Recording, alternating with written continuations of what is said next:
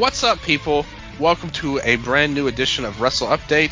I am your host, Dylan Fox, and as always, I'm joined by my good friend, somebody I love very much, Nello De Angelis. What's up?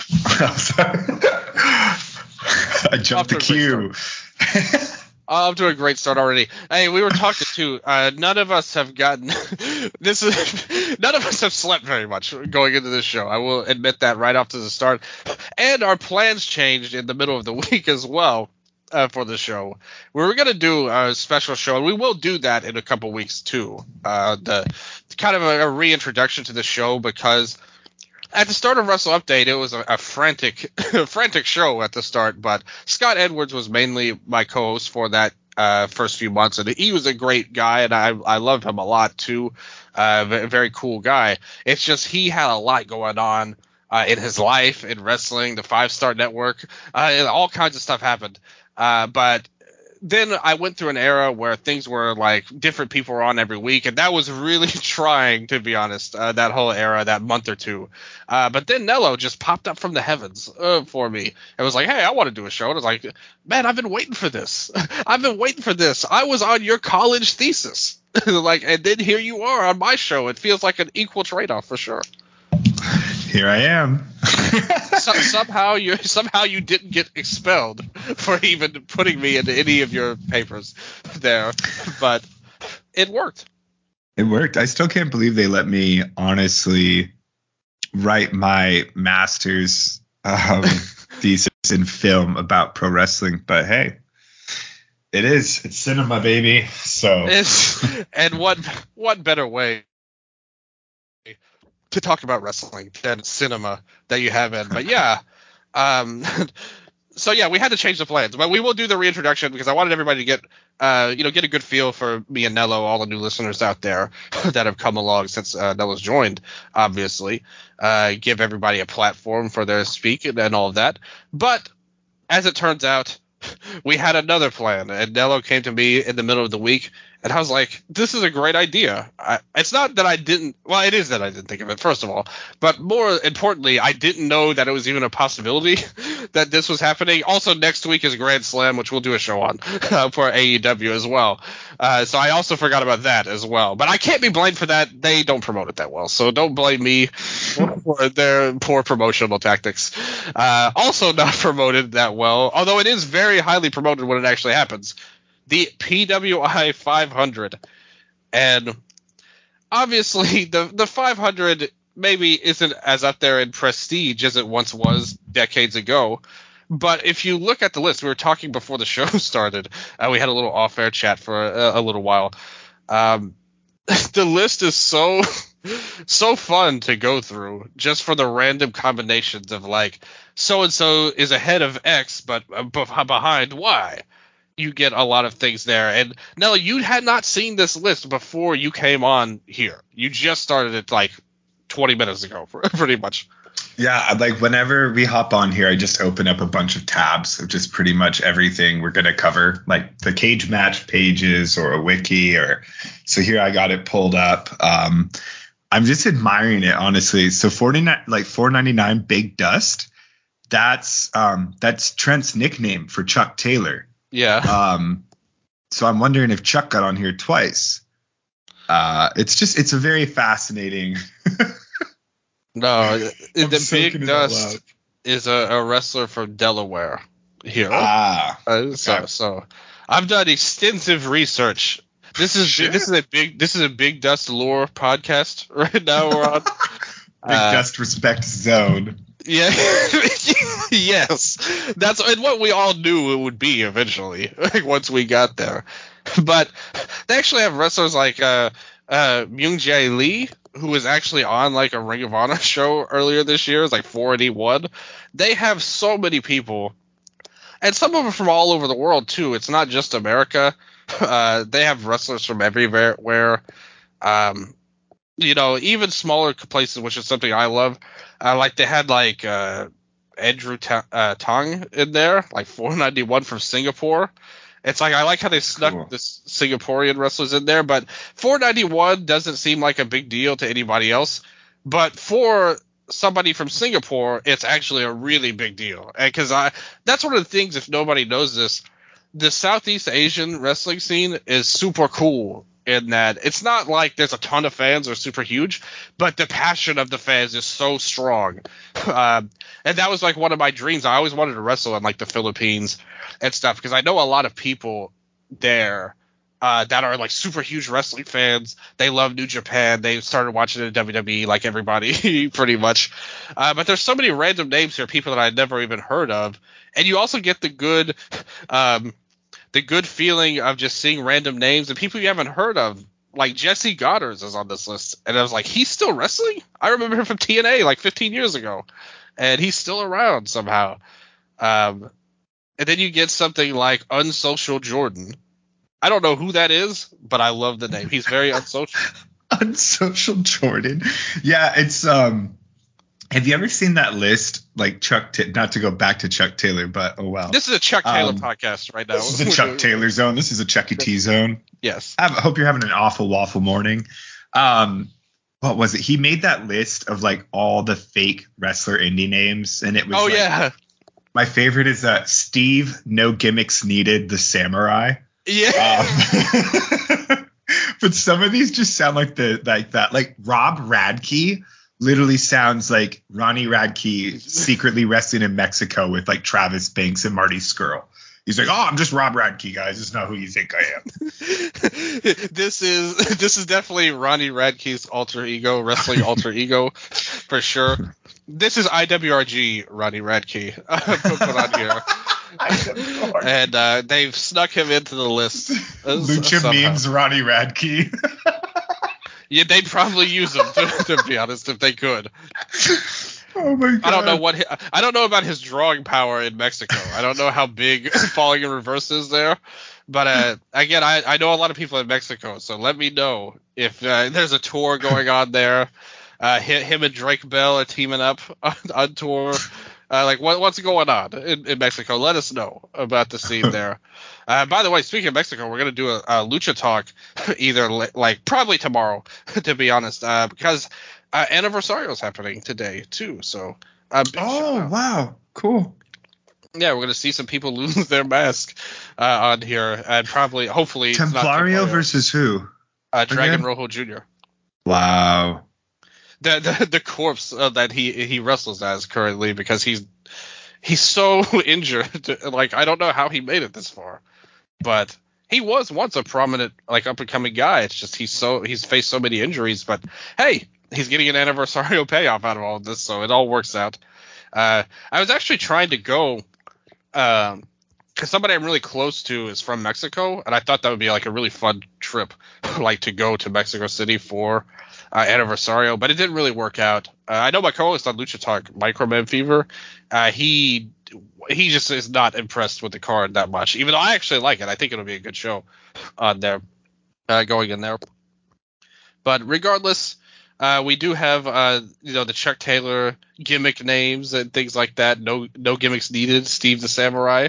What about Mick the Kraken McCracken? I'm looking at Bobby Buffet. I don't That's even know. That's a real wrestler. I know. Yeah. Oh, are you talking about more Camp? Chuck Taylor games? Big Beef? I've seen Big Beef wrestle in ICW Pit Fighter. Yeah, see, look at that. This is a beef respect zone right now. We must watch him. How do you want to approach this list? Because I don't know. I don't like. I'm like, okay, 494 Austin Luke, HTO or HT. I cannot talk today. H2O champion. And then my brain's like, Levi Everett, 484. Is he still doing the Amish gimmick? So I have no idea how to approach this other than just shouting things out. I mean, those are the big questions when you talk about, is he still doing the Amish gimmick? Like, imagine this.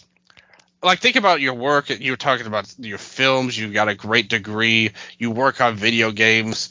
Imagine what other source of media, like what other medium of entertainment would you ask the question, does he still work the Amish gimmick in?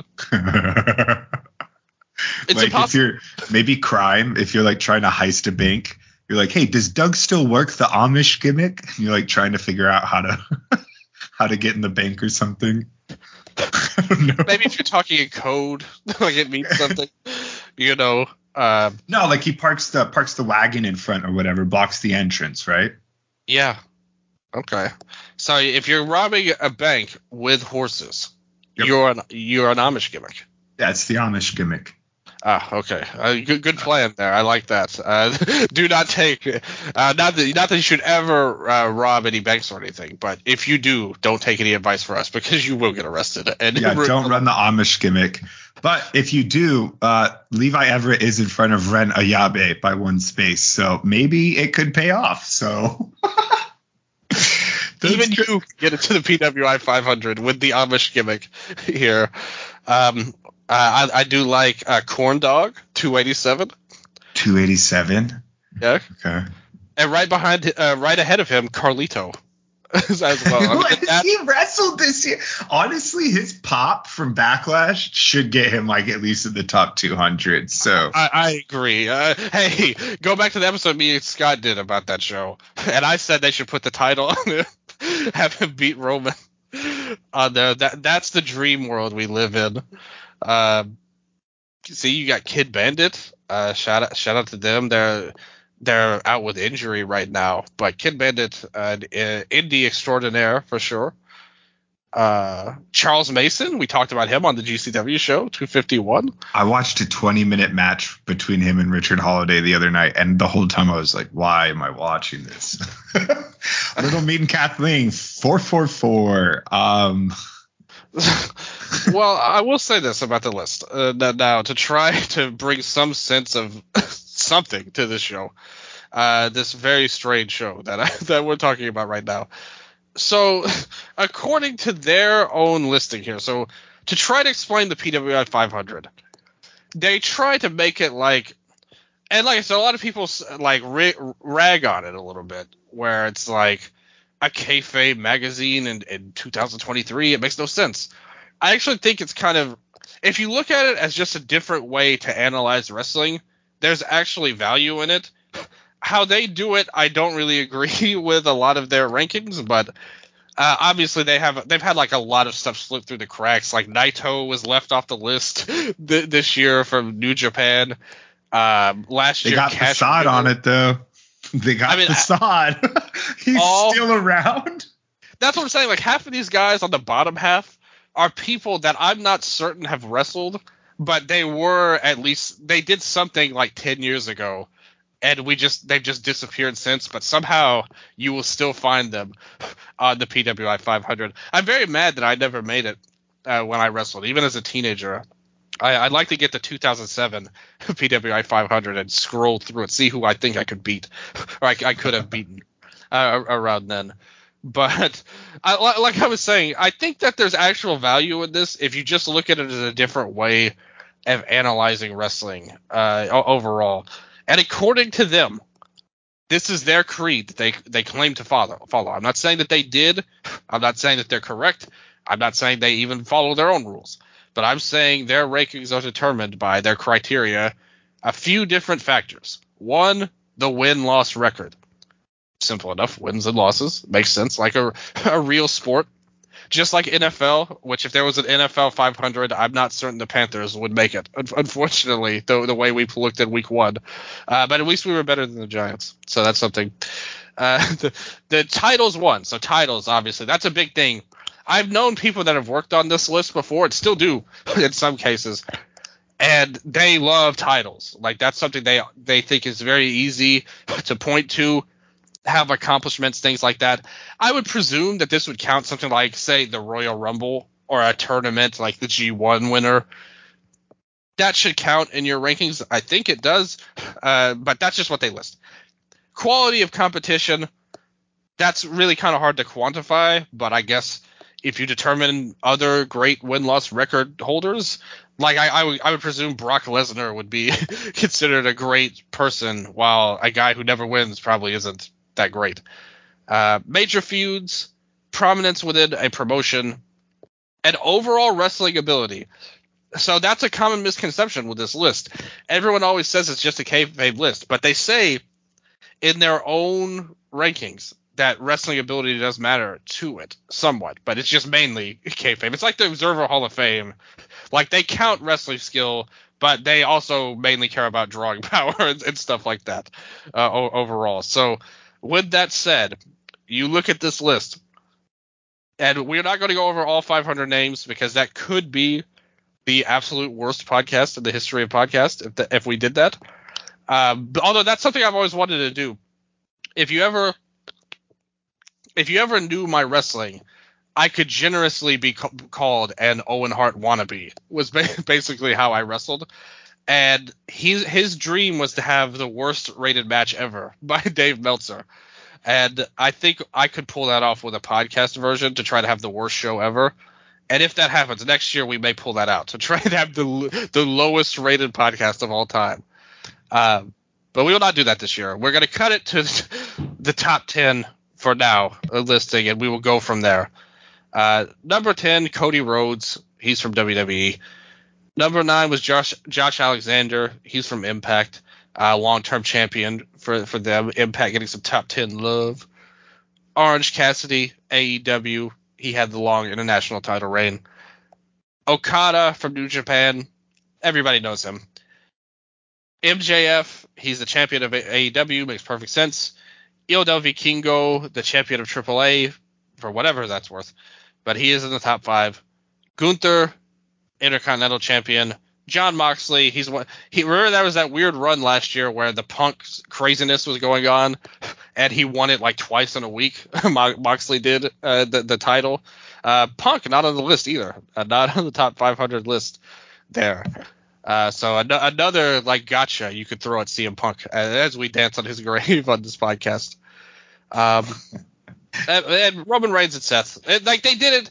This was a marketing gimmick, clearly, to have Seth, Roman, and Moxley on the top 3. Like, oh, the Shield is back. It's like right on the cover. So clearly they just wanted the Shield to be in the top 3. I think was about as far as that went. Yeah, having the Shield top 3 is cool. It is definitely like just a further affirmation of the impact that group has had on wrestling. Gunther is interesting for sure. It's really cool to see Vikingo so high. Like, if anything, we were saying it's through a kayfabe lens, right? Rather than analyzing like, oh, this wrestler placed there, whatever. I don't know. It's fun to analyze like how they value and position titles and companies more than anything. Because, like, I mean, Gunther right there, that's like the highest I can recall a mid-card title guy getting up in a while. I mean, I guess Cody's 10, so that's close for another mid-card wrestler. Vikingo at 5, badass, man. Like, that's just really cool. But, like I don't know. It's just really wild to have Vikingo in front of MJF. Yeah. I mean, that's the world we live in now, pretty much, to where. And he did wrestle on AEW multiple times. Obviously, the match with Omega in March is like a very well remembered match and very well known at the time. And he did a lot of GCW stuff too, so he's in and out of America. AAA, he's had some big matches on top, even though they haven't had the best year with their Triple Mania run that they've had, to say the least. But yeah, Vikingo getting in is cool. And like I said, to the wrestlers, this obviously means a lot. Like, everybody grew up knowing about it. Somebody like Josh Alexander at Impact getting into the top 10, because that's the thing too. Like what you mentioned, you can't just purely look, or they don't, more accurately. Like, you can't do anything, I guess, but they don't just look at, oh, so-and-so was 100 wins and 0 losses, so now they're the number 1 player. They try to keep it into the stars because they want to sell these magazines pretty much, and they want to put somebody they like on the cover. But they try to bridge in and out of trying to accomplish a million different things. I don't know. Like, they try to accomplish so much, and it's noble in some ways, but also I don't know if they satisfy any of their criterias, like with the end result. But they try, and I think that's honorable. You get, like we were talking about off the air too, they do it really strange with the women where like they'll put women into the top 500, but only if they have intergender matches, which like that could lead to stuff where somebody could be 90% in the women's division, but like if they did enough, they'll be in. But then also they won't count, say, like Becky Lynch or Bianca Belair or Asuka, like or Britt Baker, or Shida. They won't put any of those Stardom women or anything like that. They have their own women's list coming out at the end of the year, the PWI 250, which I think they're building up to it being the women's 500 next year. Like, because they've grown it each time. It's like 500, then it was 100, then it was 150, and now it's 250. And then next year, they'll probably go all the way with the 500. But I just think it's kind of interesting how they do that. I think that if it were up to me, it's not, so it just doesn't really have much value for me to say. But I will say it anyway. If it were up to me, I would just have all the everybody, no matter what gender you are, should just be in the 500s. Like everybody's equal. Like I would say in there, and you could just kind of go from there. Because you could still, that's happened a ton of times. We did it on the Twitter account at Wrestle Update 23, a wonderful Twitter account where you get news, you get info, you get live tweeting sometimes. Follow the Twitter account Wrestle Update 23. I work hard on it, to be honest. But we did it on there where it's like you can break it down by any note you want. Top 10 Raw wrestlers, top 10 SmackDown wrestlers, top 10 men's wrestlers, top 10 women wrestler. You can break it down any way you want. Top 10 indies. Japan, whatever. You could break that down how you want. That's how I would do it if it were up to me. But what do you think of how they have chosen to do this? Yeah, the intergender thing is interesting. It's got people like Masha super high up, and then like people super far back, even like Vixen, who's the deathmatch champion of Australia's Deathmatch Down Under. So it's definitely an interesting bunch. Again, like it's one of those, like you said, if are they going to as well place on the women's? Because I would assume then that Masha, but then it's like, okay, where does I don't understand. Yeah, exactly. Like that's the problems you run into with this. It's like the idea is, I think they had good intentions. I just don't think it's executed like as well when they could just. I don't think anybody would have argued against just put the women on the list. Like, who would have argued against that and be like, no, you can't do that. But also, this one's okay because it's intergender. No, and simply and analyzing this purely from like the oh my god, looking at this purely from like the aspect of like division, right, where it's like they have a men's one and a women's one, like they've decided that. And then they're like, okay, and now we're going to have a men's one, but with women that also fight men. And it's like, but does that not factor into where they would place on this list that you've created already? So it's them kind of just like stepping on their own toes. I have no opinion about it either way. Yeah. But it doesn't matter. Like, that's the thing. Like, the list is so weird because it's like, so I saw somebody on Twitter say this. When the editor was apologizing for leaving Naito off, somebody said it's very hard to do a list like this because it doesn't, like, it means nothing, but it also means everything at the same time. Because if you look to wrestlers, this probably means more than the Observer Awards, like, or something. Which, say what you want about the Observer, there's at least, like, their criteria at least makes sense, pretty much for it. But still, like, to wrestlers, this is a way bigger deal than any list. But not bigger than the Wrestle Update Awards, which will happen at the end of the year. That is the true number one awards of all of wrestling, which we will have later on, which will far surpass any list that you have here. But I do have some stats for you about this list before we move on to stuff. Weird. I looked at it, and in the top 100... for the American companies, AEW had 22 people, WWE had 20, Impact had 10.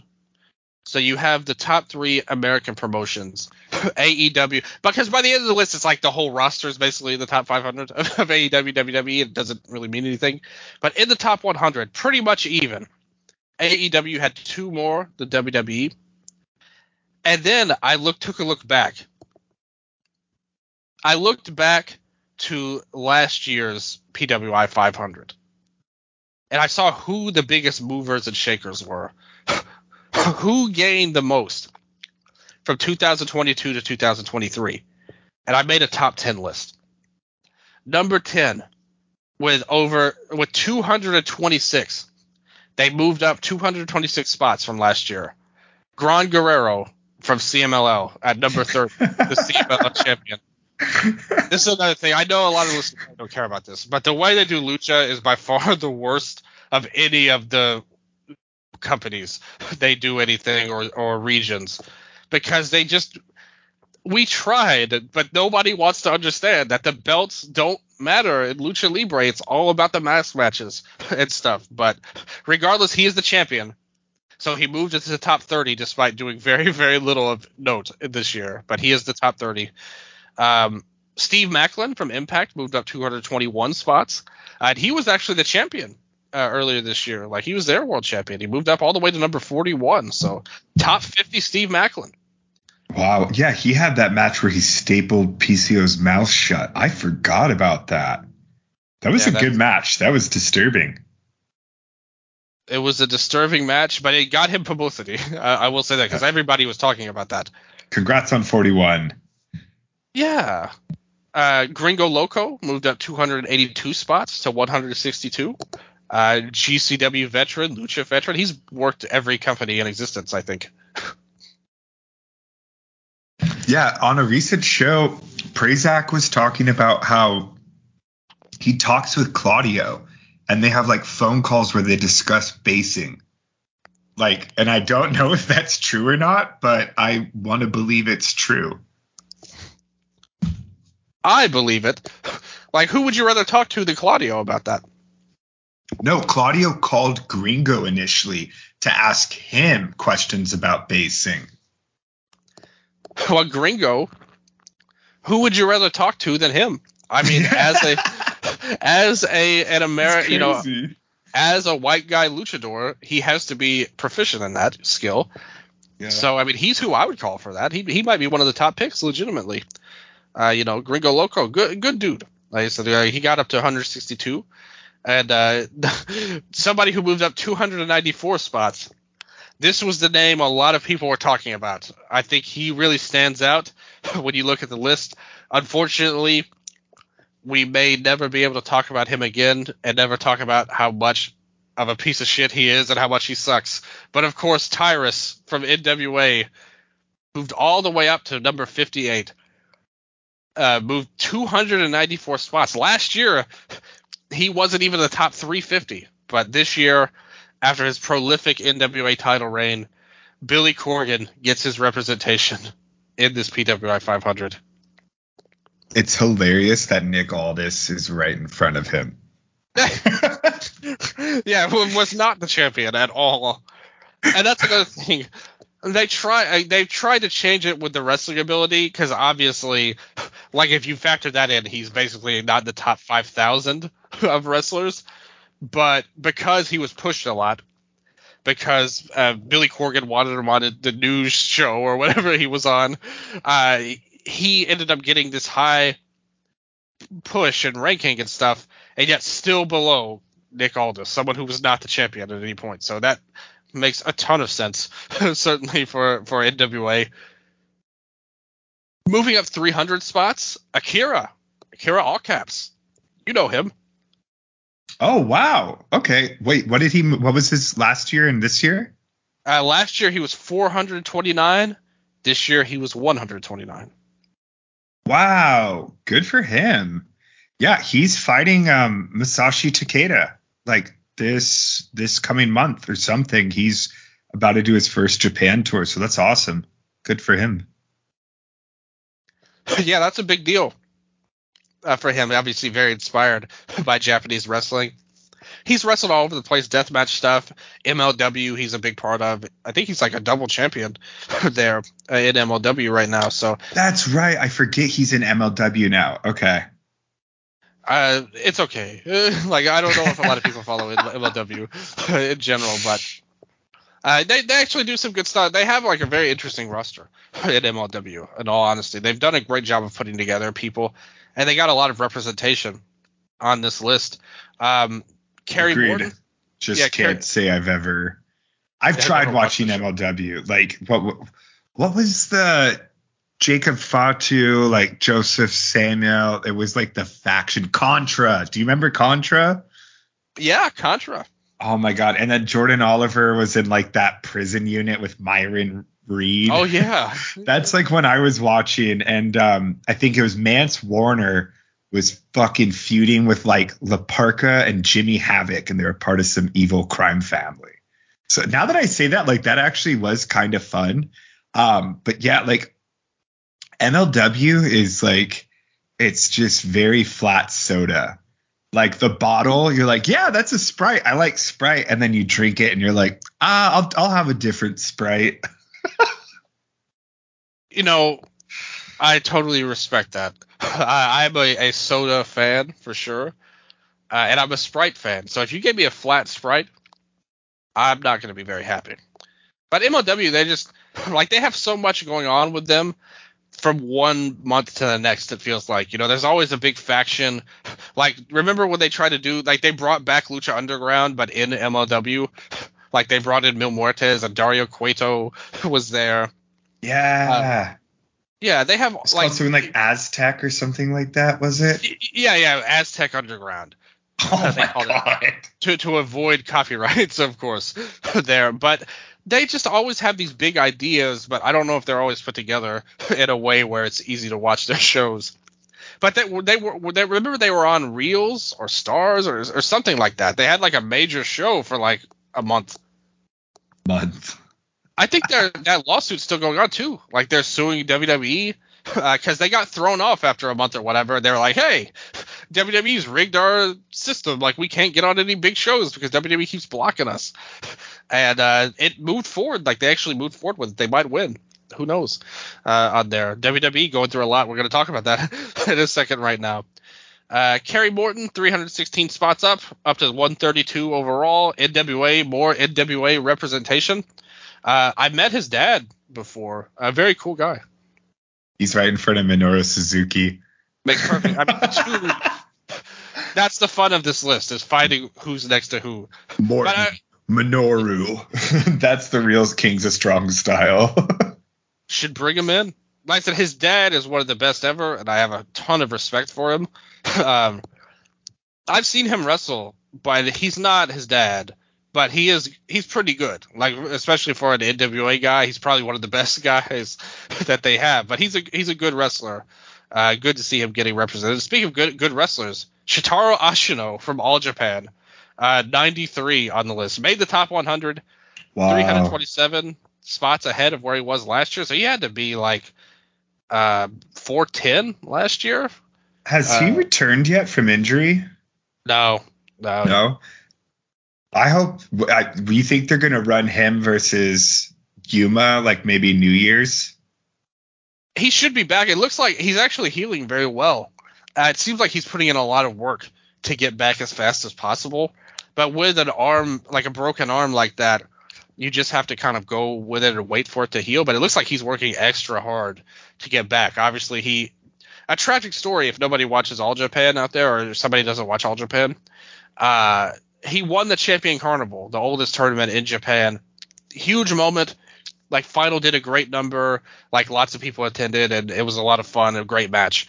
But then he broke his arm during the match. It still finished it anyway and won, but he couldn't get his title shot. So he will get a title shot at some point, and probably against Aoyagi, like you said, because they have a big show on the 31st, like New Year's Eve. They have a big All Japan show in Yoyogi, like a big arena, and I think that should be his spot. Man, when I think of All Japan in the pandemic, I think of that 6-man that went to like the 60-minute draw when the pandemic first began, and then watching Shitaro Ashino lose God knows how many Triple Crown attempts. Yeah. The pain of being a les enfants terribles. Listen, nobody will appreciate that name more than me. Metal Gear Solid is like my favorite series ever, like of video games. So for him to name his faction after that is absolutely phenomenal. Oh my God. Over. Okay. Tangent. But this week for work, I had to do a lot of like naming for characters and stuff like that in the game. And, a big narrative influence on me is Kojima. So I actually came up with a bunch of Kojima like boss names. So I can tell you two. This is breaking news, people. Yeah, but no one say anything. But one is Spectral Malady, and then the other is Rusted Rotbane. So it's so fun to get Kojima with it. I can't express enough how good that is for getting the creative juices going. Absolutely. Kojima, legendary video game maker. Like I said, Metal Gear Solid had one of the greatest series ever, but he left Konami and there was a ton of controversy surrounding it, and the company really screwed up bad. Like, long story short of it, but that game series is so cool, and to have somebody name it, hey, Fox, like my name taken after Gray Fox, like originally on there. A lot of my moves are Metal Gear Solid based. Null as well.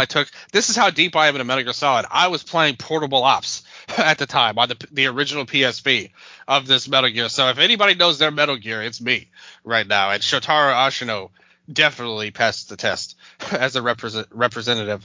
Master Wato moved up 350 spots to number 86. He went from a geek to a player. Like, he's actually, like, everybody likes him now. Yeah, that Best of Super Junior final, right? It feels like this run really elevated him. Feels like he's kind of finally been able to leave behind that, like, just the sort of debut stench he had that permeated for so long. That's cool. Yeah, I'm excited to see what he keeps cooking. Yeah, me too. He's got a lot of upside. Like, he's really improved, done a lot of good things. And like you said, got past all of the horrible debut that he had, the gimmick and everything, which just became a meme online and in New Japan. Number 2, 363 spots up, Solo Sikoa up to number 38. Moving up big time into the top 40. He's awesome. Like, I mean, everything they've done with him is good. Yeah.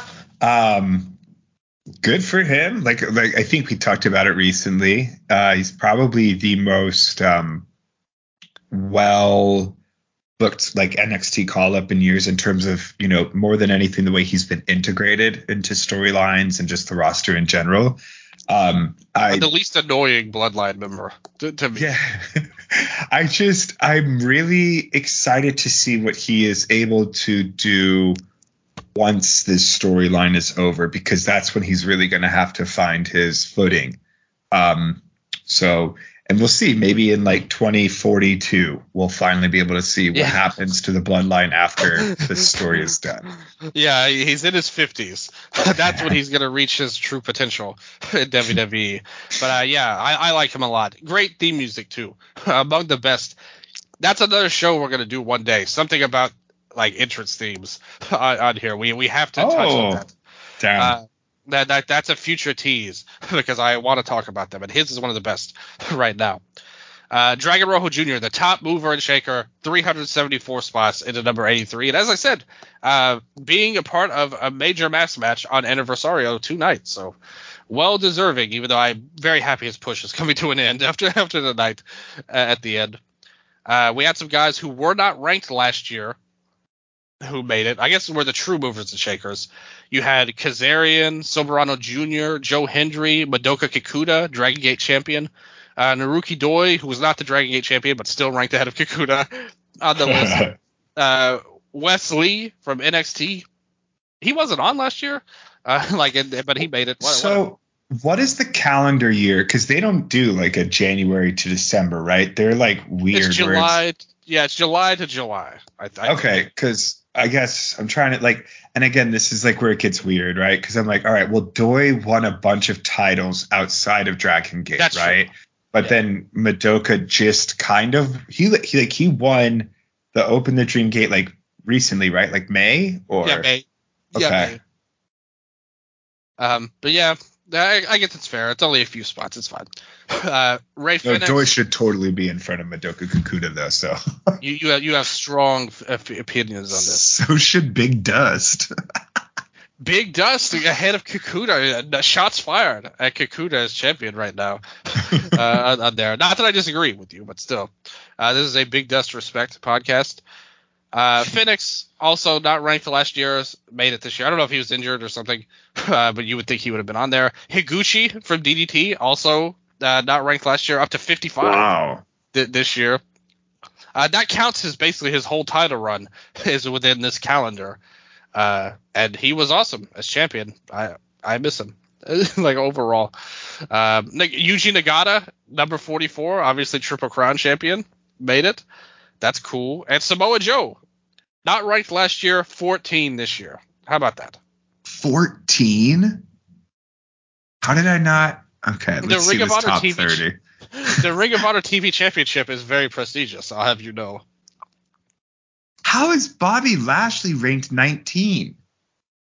Like that's nothing against Bobby Lashley. I haven't. Has he had a storyline in the past year? Or like not in the rankings. They just started a new one with him and the Profits, but in July, no, he didn't have any storylines. Because he was U.S. champion, but like that's for 19. That's wild. Listen, the U.S. Championship will not be disrespected on this show. The prestigious, Austin Theory title that they had. Theory, 30 spots behind Lashley, but was the champion the whole year, pretty much. So, very interesting there. Top 10 followers, people who fell, lost spots. So tied for 10th here, Joel Bateman and Yo. I mean, two names that you definitely consider very similar, I would say. I mean, Joel Bateman has actually carried a division before. I will say that. Joel Bateman, deathmatch champion, also of Deathmatch Down Under. Yeah, in Australia, yeah. Yeah, ICW American Deathmatch champion, part of the Blood Fighter faction. I've seen a lot of Joel Bateman matches. This is a surprise to me. Joel, what happened? Let's get you back up next year, buddy. 179 spots they both dropped down to. Bateman at 392 and Yo at 376.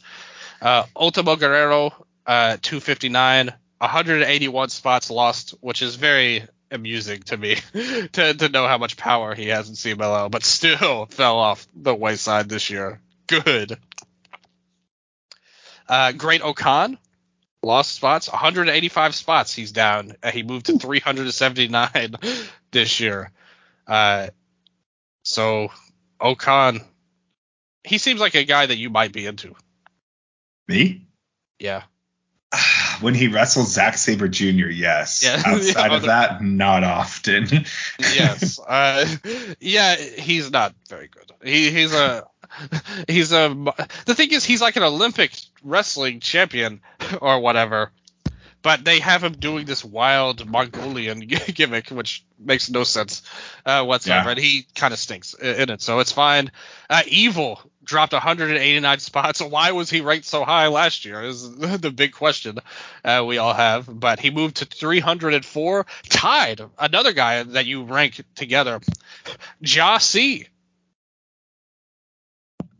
What? Ja C and Evil.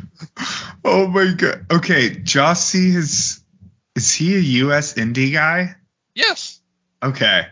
I think I've seen Jossie like maybe on a Big Game Brunch. I have no memory, but I think that's he's like fascinating. He's a dude. Like in the He's indies. a dude. Yeah, 2AW. Yeah, I think he's from around there. Like he's a Seth Rollins trainee. Okay. Yeah, so around that 2AW area. We give it up to Ja C right now. Much better than Evil. Ja, that's what I remember him. Okay. Yeah, frontman Ja. Yeah, frontman Ja. Moose at Impact lost 199 spots to 220. Man, he was ranked high last year. There. What a horrible, they totally screwed up the title change to Josh Alexander with his family. That's the main thing I remember about him from last year. Kofi Kingston lost 209 spots, 294. He was injured, so Masato Tanaka from 0-1 down 219 spots to 361. Josh Woods from Ring of Honor down 242 spots to 400.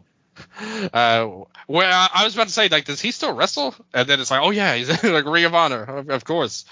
And the number one faller, losing 247 spots, Yamato from Dragon Gate to 354, which is also extremely amusing to me. Damn. Yeah, Josh Woods, like when new management comes in and like you were previously a manager, but now you're pretty much just like an underling. That's kind of how Josh Woods got shuffled in that Ring of Honor new run, the revision. But damn, Yamato, sorry, bud. I just saw Jimmy Lloyd's 386, so honestly, that's like my closing statement. I'm happy he got on there. I just saw Beef as well. Yeah, this list is wild. Like I could riff on this all day, but like you said, I don't want to torture the audience. You thought I made Beef up, didn't you? No, I've seen him wrestle in Pit Fighter before. He's like a Northeast guy. I think he might have been like a Limitless champion or some shit like that, like 100%. One thing I will close it off here. Using their criteria, I didn't make 500 wrestlers, but I sat down, I put a ton of thought into this, and I figured out a top 10 purely for American wrestling. Ooh. For the purposes of this show here. People I consider both kayfabe winners and like good wrestling. Like all combined list here. So I looked over the rosters, I looked over the list, and I looked at the categories they had. So for example, win-loss record, people like Moxley, Orange Cassidy stood out to me. Moxley, 91-13 over the last 2 years. That's his record, win-loss record. OC, 71-18 win-loss record. KO and Sammy, great record. Cody, like 58-2 this year or something, but he was injured last year, so I take him down a peg. Mike Bailey had a really good win-loss record too. I noticed Speedball as well when I was doing my research here. Titles, obviously Roman Reigns has the top title. Everybody knows that. But OC had the legendary run. Gunther had the legendary run. Even with secondary championships, I counted them a little bit above maybe Seth's title, for example, who he's the champion, but hasn't had it for nearly prolifically. And MJF runs, it is a top title, but I think his run sucks. So I negated him down a little bit, but I still considered him a plus in that category. All in all, here is the 10 I came up with. And feel free to judge me out there, you, Nello, and all the listeners as well. Honorable mentions would be Hammerstone from MLW, the champion for a million days, finally dropped the title. Mike Bailey, again, kind of underrated on the scene. Did some good stuff in Japan, too, with the Best Super Juniors, was one of the MVPs of that tournament. Impact had a good run, always doing good things in the Indies. The Usos and Kenny Omega would also count as well. I think Omega, he missed some time, but he had great matches, was the Trios champion, elevated them to much bigger stakes than they've ever been before, mainly because of him, and is in a major feud. So I liked what he did. But my top 10, MJF, I slot in at number 10 here. The current champion. I absolutely loathe the current storyline with Adam Cole. I think it's one of the worst things in main event wrestling to me ever. And I also hated the 4 Pillars stuff. Like, basically his whole title reign has been awful. He's a terrible mind for booking wrestling. But he also had a great match versus Bryan Danielson and takes up a ton of TV time as a very prominent in his promotion, which is one of the categories. Bryan Danielson, amazing wrestler. Everybody knows it. So good that I got him in the top 10. I wouldn't say he's prominent in the promotion, but when it comes to his feuds, I think he's built the best MJF feud by a mile. And he's done a lot of great stuff with the BCC and Elite feud as well. Seth, I put number 8. Cody was number 7. KO and Sammy were kind of like tied. I think Sammy was more prominent than KO, so I put him in the top 5.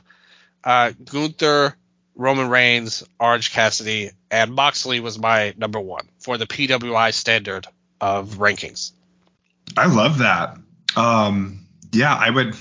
Moxley or Orange Cassidy would be interchangeable as number one for me. Yeah, they were my 1 and 2 on the list. Oh, that's a good list. I like that. Yeah, like Roman is, and it was funny because as you were saying that, like it's objectively the top title, but and by far the most prominent person like in the promotion. Yeah, and it's just one of those things now where I'm like, God, dude, like it doesn't even feel like there is a title. It's just Roman. Yeah, you know? yeah, exactly. Like they've booked the title so poorly. If they had just taken the title off of him earlier 3 different times that they could have had it and had a tremendous moment, I think we'd all be better off for it. They might not have even made Seth's title if, say, Sammy or Cody had won it before, and we would have avoided all of these problems that have come with it. Because in reality, the Bloodline story is really just about who the chief is. Like, it's not about the title per se. It's about who runs the family. So it's really stupid how they've done it. But that's actually kind of a good segue to talk about some stuff now. Did you see The Rock come back on SmackDown? Yeah, it's so lame. Like him and Cena are obvious. Like we talked about this, I think last episode, right? Like Cena and like scabbing during this actor and writer strike. And I think The Rock's a lot more glaring than Cena because, Cena, within the last 5 years at least, was a semi wrestler regular who would, or semi, regular wrestler who would make appearances. Whereas The Rock is like, dude, this guy has not been around and it's just very obvious what's happening. And I don't know. I think it's super lame. The Rock also doesn't do anything for me. I won't lie. I'm not one of those people who's into The Rock. I saw the return. I saw that they put him in the ring with Austin Theory.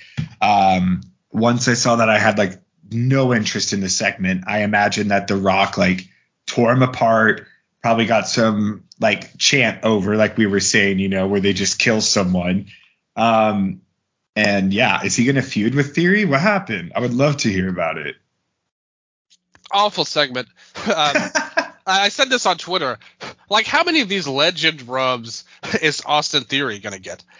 I mean, like, we keep making average Austin and trying to make him a thing, and he's not. Like, he's just not. But Rock came into the ring, and the main point of it was he was like, one side of the arena is going to say, you are, and then the other side is going to say, an asshole. And they did it, but then Fox kept doing a horrible job of bleeping out everything.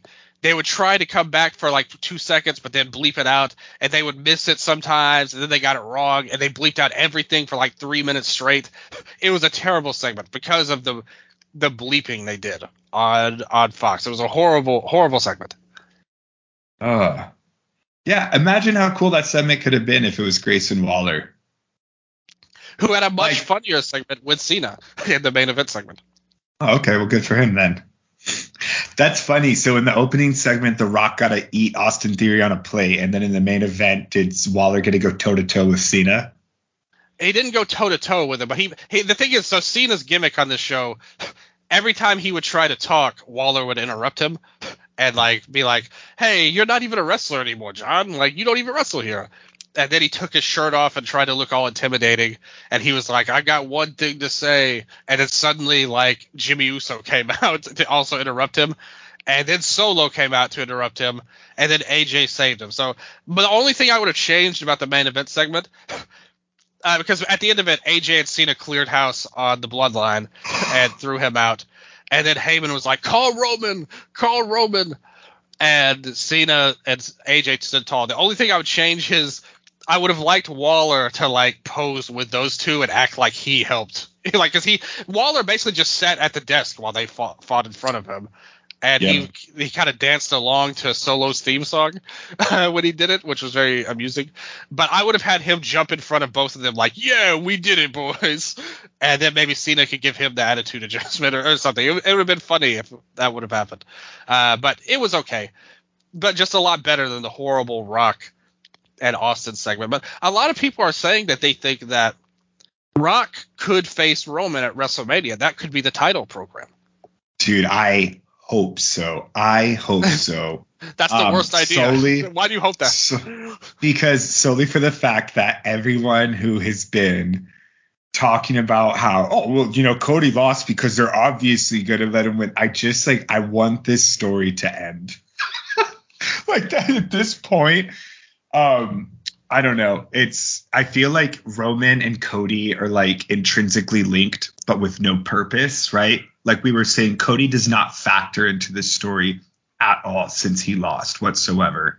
And taking Jey Uso to Raw does not put him back in the storyline.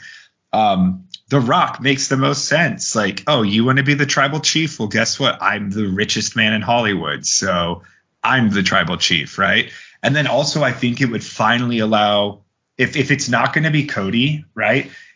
It's one of those things where like that's all people want to see him do. So I think it's like, let's move on. And also it would be a really, really awful match. And sometimes it's fun to watch those matches. Just like Roman and Undertaker at WrestleMania. Oh my God. Yeah, that was painful. Yeah, that was a horrible match. We could get a repeat of that. I want to see Roman attack The Rock at an XFL game when their season starts. Oh, that would be awesome. Can you imagine, like, week 1 of XFL season, The Rock's cutting a promo at a football stadium, and suddenly Roman Reigns, hits him with the belt and picks up the mic and says, "Acknowledge me," to the XFL stadium. He's wearing his old college football uniform. Yes, we still have to get the XFL, the football lore into this as well. Rivals too, Georgia Tech and Miami, so they have obvious beef between them. Back to the football days, but yeah, like you said, I'm pretty much out on the Bloodline storyline. Period. So if they do this, it's fine. Like it's not what I would have done, but whatever. Who knows what they're going to do? Who knows who will even be employed by this company by WrestleMania, because the TKO merger happened this Tuesday. They made a belt with the TKO logo on it at Wall Street. It looked ridiculous. But they had a bunch of UFC guys, a bunch of WWE guys there, like executives and stuff.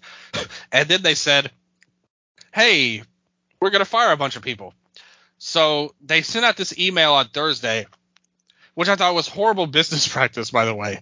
Like, why are you going to send an email out saying, there's going to be some layoffs, you show up, I'm not saying you'll be fired, but you could think about it for a day. And I just think that's kind of like very, like I said, Seto Kaiba runs this company now. That's just the fact of the matter. So they fired a bunch of people from development and digital marketing, enterprise and master data, their CFO. Like this guy, Jamie Horowitz, who was a big wig at Fox Sports for a while, but then he had like some kind of harassment deal, and WWE was like, screw it, we'll sign him anyway. He got canned. I think that and then it got PWI reported that there's going to be a lot of layoffs on the roster too. So it's basically going to be exactly what we feared last week when we talked about how the UFC merger or takeover or whatever happened. In UFC, they fired a bunch of guys, and even if they were stars, they let them walk. Like, they don't care about anybody. That's probably how this is going to go. There's probably going to be some big changes. But on the other hand, it does give some opportunity now. Whoever gets let go is on the market for a place like an AEW, which I think especially for the behind-the-scenes executives, they definitely need new people in AEW and marketing and things like that. So I would take a big look at some of these guys they fire behind the scenes, like the data people. I think would really help them. Amanda Bloom is said to be really well respected in the company. I asked around about some people, and she's really well respected for her work in the data field. Marketing, I think, way up for WWE compared to AEW. I think it would be smart to get them. That's who I would look at more. Whoever gets let go from the roster, when we don't know their plans, we don't know who's gone yet, but there's probably going to be some changes. I just find it hard to believe that a true difference maker would be let go of. It'll probably be like Dolph Ziggler might be like the biggest name that gets released. Somebody who's not really doing anything overall. I'm sure some of the producers probably have to be a little worried right now too. But questionable emails and business practices aside, how do you feel about these people getting released? Do you think there's any hope for AEW to get some of these guys, or just anything in the wrestling business? My one note from like the actual Wall Street, like the whole event was, oh yeah, when they were ringing the opening bell and everyone's just standing there like, you know, like a statue clapping. And so Vince awkward. is doing the Hulk Hogan hands, like doing the ear thing to the crowd and like trying to get a chant going with his shitty mustache, dude. And I was just like, man, remember a year ago when he retired and now he has more power and money than previously imagined? That's crazy. The whole thing, I mean, like in that, like, you know, sense is pretty dystopic. Yeah. Overall, this is pretty much what we all expected to happen, especially with a corporate merger. Like, I mean, I don't have a lot of investment in the merger and stuff like that. Just in terms of, I don't know, knowledge, we are not interest and stuff. Yeah, like we're not business people or investors or anything like that.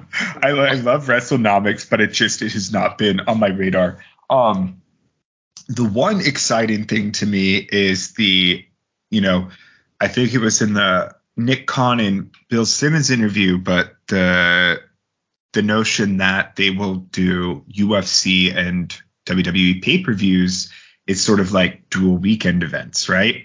And I'm a big fan of that, purely in the sense of, you know, when UFC gets a really good hometown show and WWE does the same, you know, like we've seen with Bad Bunny in Puerto Rico earlier this year, you know, with Sammy in Montreal, like being able to do a SmackDown on a Friday, UFC on a Saturday, pay-per-view on a Sunday like that will be so cool. And I think that those weekends will hopefully just make all of these events feel bigger and bigger. And yeah, maybe we will finally get that Enochiism revival in the WWE.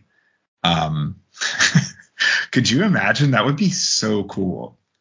If like, I don't know, I'm trying to think. Zhang Wei Li is now in the women's division of WWE. Who are the top 3 WWE wrestlers you would like to see like do the Yuji Nagata run? Yes. UFC. Like, put them in the UFC? Yeah.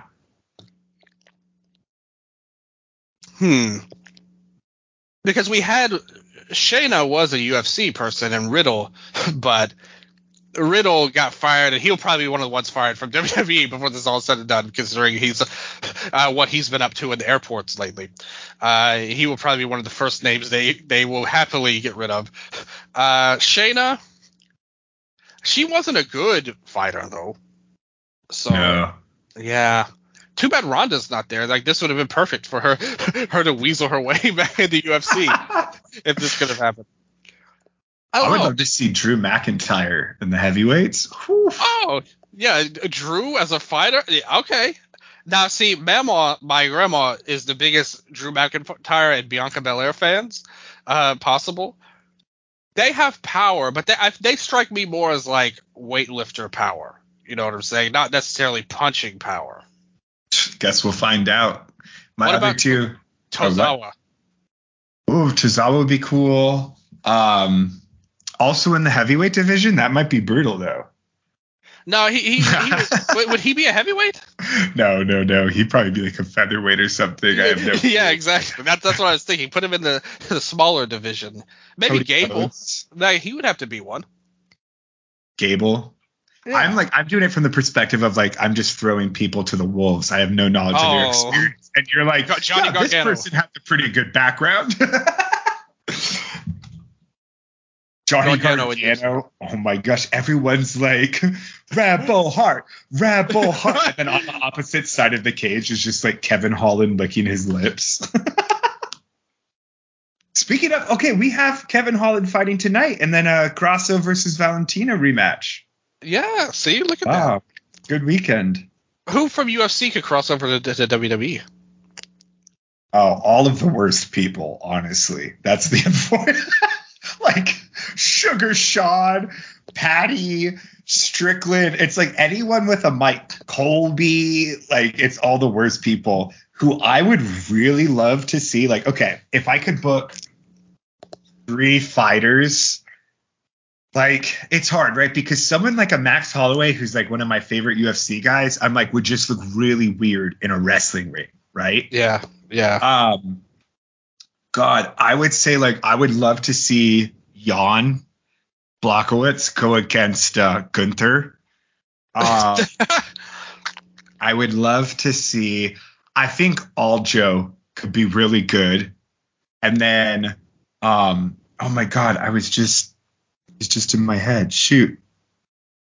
Oh, I can't remember. Is Moreno still in UFC? Because I know he did that lucha thing in AAA this year. Oh, I don't know. Oh, Brendan Moreno. Yeah. He is. Oh, there was like one guy I had in my head though. Who are the champions right now? Not Volk, but another. Cain Velasquez. Might be a little hard. Oh. He also I has can't legal remember. issues right now. Oh man, I really wish I could remember who my other person was, but I can't. Zay Lee, I'm telling you, put her in WWE and have her knock out everybody. That would be. I would sign up for that, honestly. Put her with a manager. I think there's money there. Maybe. Gilbert Burns. Put him with Alpha Academy. There you go. That's what you're on about. I think that would be so sick. Like him just smiling and choking people out while Gable and Otis are like, yeah. You got Maxine right there. You got a whole faction built around it. What a weird show this has become right now. Like, you never would have expected the show to go down this route. But I legitimately do think there will be, like, crossover. Yeah. Like, I do think that I don't know who it'll be, but somehow, some way, some people are going to get involved in this. They even said they want all the UFC fans to become WWE fans, which is probably not going to happen, but a fine theory that you could come up with, so to speak. But I do think there will be some crossover, and maybe they'll build up to like a WWE guy, like, I want to fight for real type of gimmick that you could easily parlay into something. But I think after Punk, like, would anybody even try such a thing? Like, they would just know it would be crazy. And maybe Brock. Like, they just say, screw it, we need Brock back to UFC. Yeah, I mean, it's one of those things. Okay, Lashley. But I feel like Lashley's a little. He was undefeated now. in MMA, wasn't he? Yeah, like he was a champion in Bellator. Yeah. Yeah. But I he's like, what, 47 now? Yeah, that's the thing. Like, all these guys are old. Yeah. Honestly, I would say send Bobby to fight Fabrizio and Junior Dos Santos in that bare knuckle brawl thing. Just make it a triple threat. But it's going to be interesting because, like, I think the main issue is that, you want to convert each fan base over, right? To convert UFC fans to WWE fans is easier in like a monetary sense. And to convert to fans to see, it's like, dude, there is such a financial gate there. When you're looking at, like, because even just to do the like the fight night, or like it's like they're like the televised shows, and they're the ones that are on ESPN Plus, and then there's the actual like numbered pay-per-view shows, right? Yeah. So yeah, I don't know, it's that paywall that I feel like makes it hard, but they couldn't be more opposite in the sense of, like, I feel like their fan bases are very, like, their core, like, not us, right, but like the core general fan bases are very different. Totally. So it will be interesting to see how they try to convert and how they try to co-promote and intermingle. Now, what do you think of the idea because I do agree with that. We've seen TNA in the past bring in like Tito Ortiz and Rampage and all of that. Like, they'll probably try something similar to that. But I just think it's interesting. I posted a long thread on Monday about this. What do you think of the idea that for the first time in history, this company, the biggest one in the whole world, is not in Vince's hands, technically? Do you think it matters that much? Because I saw that as a big deal, and I posted a lot of historical facts and things like that, and a lot of the things that he's screwed up on and done terrible things about it. I also posted about that. But I kind of go back to what you said at the start of all this, that I think people are kind of overrating that, because he ultimately has more power than ever, like over two companies now through the use of this sale. And there was a lot of people speculating about, why did he sell it? Was there a rift in the family? He doesn't want Triple H, or Stephanie or whatever to have the company anymore. And to me, this felt like a very easy way to explain it, as he was in hot water, and rightfully so. He should have been gone, like, by all moral compasses. Like, he should have been gone. It sucks that he's not. It sucks that this rich guy once again gets out of problems. Like, every rich person ever has now avoided the law once again. But he was able to skate from all of this pretty much. Although he's still under an indictment of some sort with the federal grand jury. So he's still in a tough spot. It's not all clear waters, but he's more or less gotten out of this with more money and power than he ever had before. So to me, that's what I felt like it was. He saw an opportunity to finagle his way back into power. He had to sacrifice being the sole owner, but he still came out way ahead. Like, to me, like, I don't even think there was that much, and maybe there was like a drama behind the scenes. I'm sure he hates all of his family. Like that, if just knowing his personality, I'm sure he hates Triple H and Shane, and especially Shane, if anybody else. Like, Shane has had to jump off of so many high things just to try to make him love him over his life, and he never did it. But I really think it's more so the fact that he was able to get power out of all of this, and he basically conned his way out of a horrible situation he was in that he caused, obviously, but he was able to get out of it. That's how I felt about that. Yeah, in the Bill Simmons Nick Khan interview as well, Simmons asked, was selling to Endeavor, was that influenced by Vince still being in power, right? And Khan gave, corporate answer, something like, no, it was like Vince being in power was never a question, right? It was all about selling the company and him trying to help us do that. In fact, it wasn't until, a while into the talks in Endeavor that it was even brought up about Vince coming on board. But then, like, you watch the interview with Ari and Vince when it was first announced after Mania, and they're like, Ari's like, it was never a question if Vince was going to be like back or not, right? Like, I needed him to be able to do this. And it's like, it's just total bullshit, right? And yeah, he's like, Vince, I love him. He's my best friend. He's a genius. Like, and all that. What was that all about? Like, Ari Emanuel kissing his ass live on TV. Yeah. And like, what is it? Ringmaster by Josie Reisman. It's probably the best book that you could get on Vince McMahon at this point. She crushed it. And I use that as, there's also a really good Behind That Bastards 6-part episode. It's the only 6-parter besides Henry Kissinger. So if you're into like historical podcasts about the greatest bastards in history, check that one out. But Vince really thrives off the neo kayfabe in the sense of like when he's behind what he does behind the scenes, he gets away with because of the character that he's built in the public, right? Yeah. Like, oh, well, Vince, he does that stuff on TV. It's the same thing that like other figures in like this country and throughout history have essentially used, right? Oh, well, that's just so-and-so, right? And you sort of just get away with it. I think Vince is really won because he doesn't own WWE anymore, but now he has, like we said, way more power.